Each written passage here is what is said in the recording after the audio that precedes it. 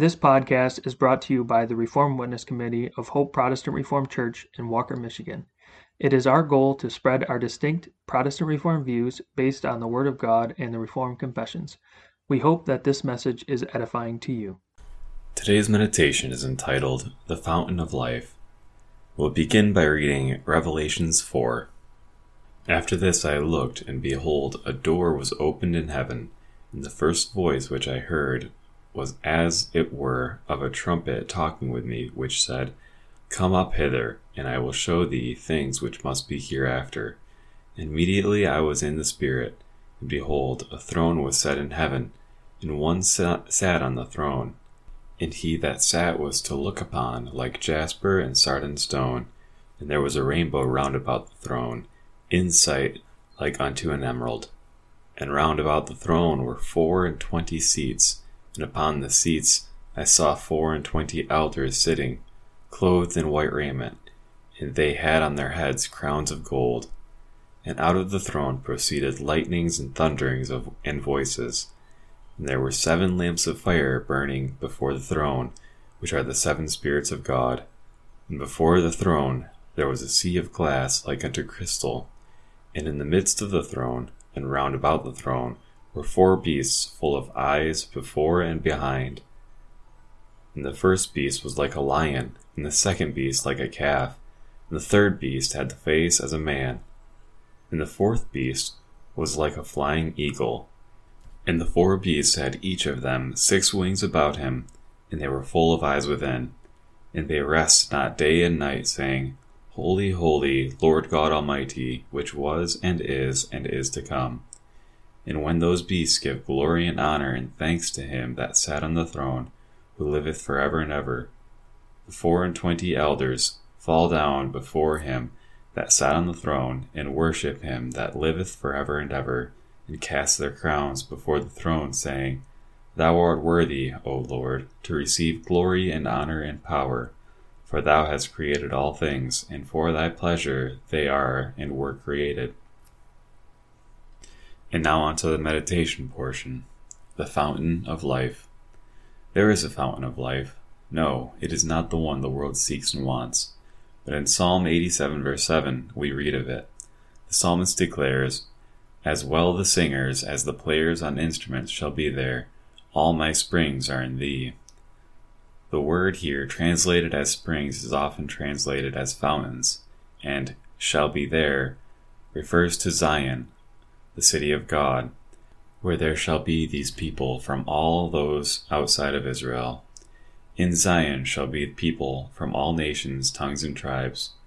But what we ought to note today is that all who are in that city of God, both the singers and players on instruments, have their fountain of life in God.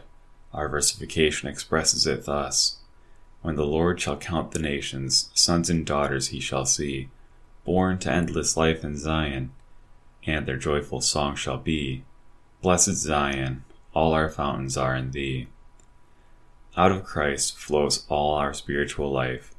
From him, as from a deep well that will never run dry, comes a life that will cause us to praise God.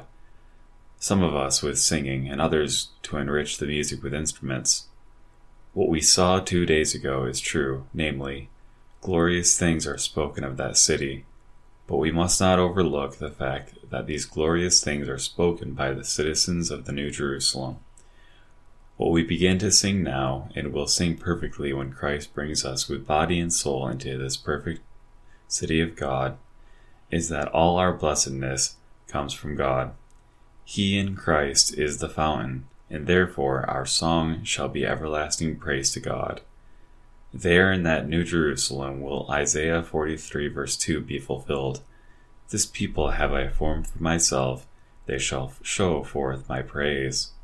What a beautiful everlasting day it is of harmonious singing of such a beautiful melody of praise to God, by a holy choir and holy prayers on instruments, and composed of people out of every nation, tongue, and tribe, selected by God, so that glorious things are spoken of him and to him. For it is the city of God, the city he built through his Son. The Psalm Choir will now sing Psalter number 238.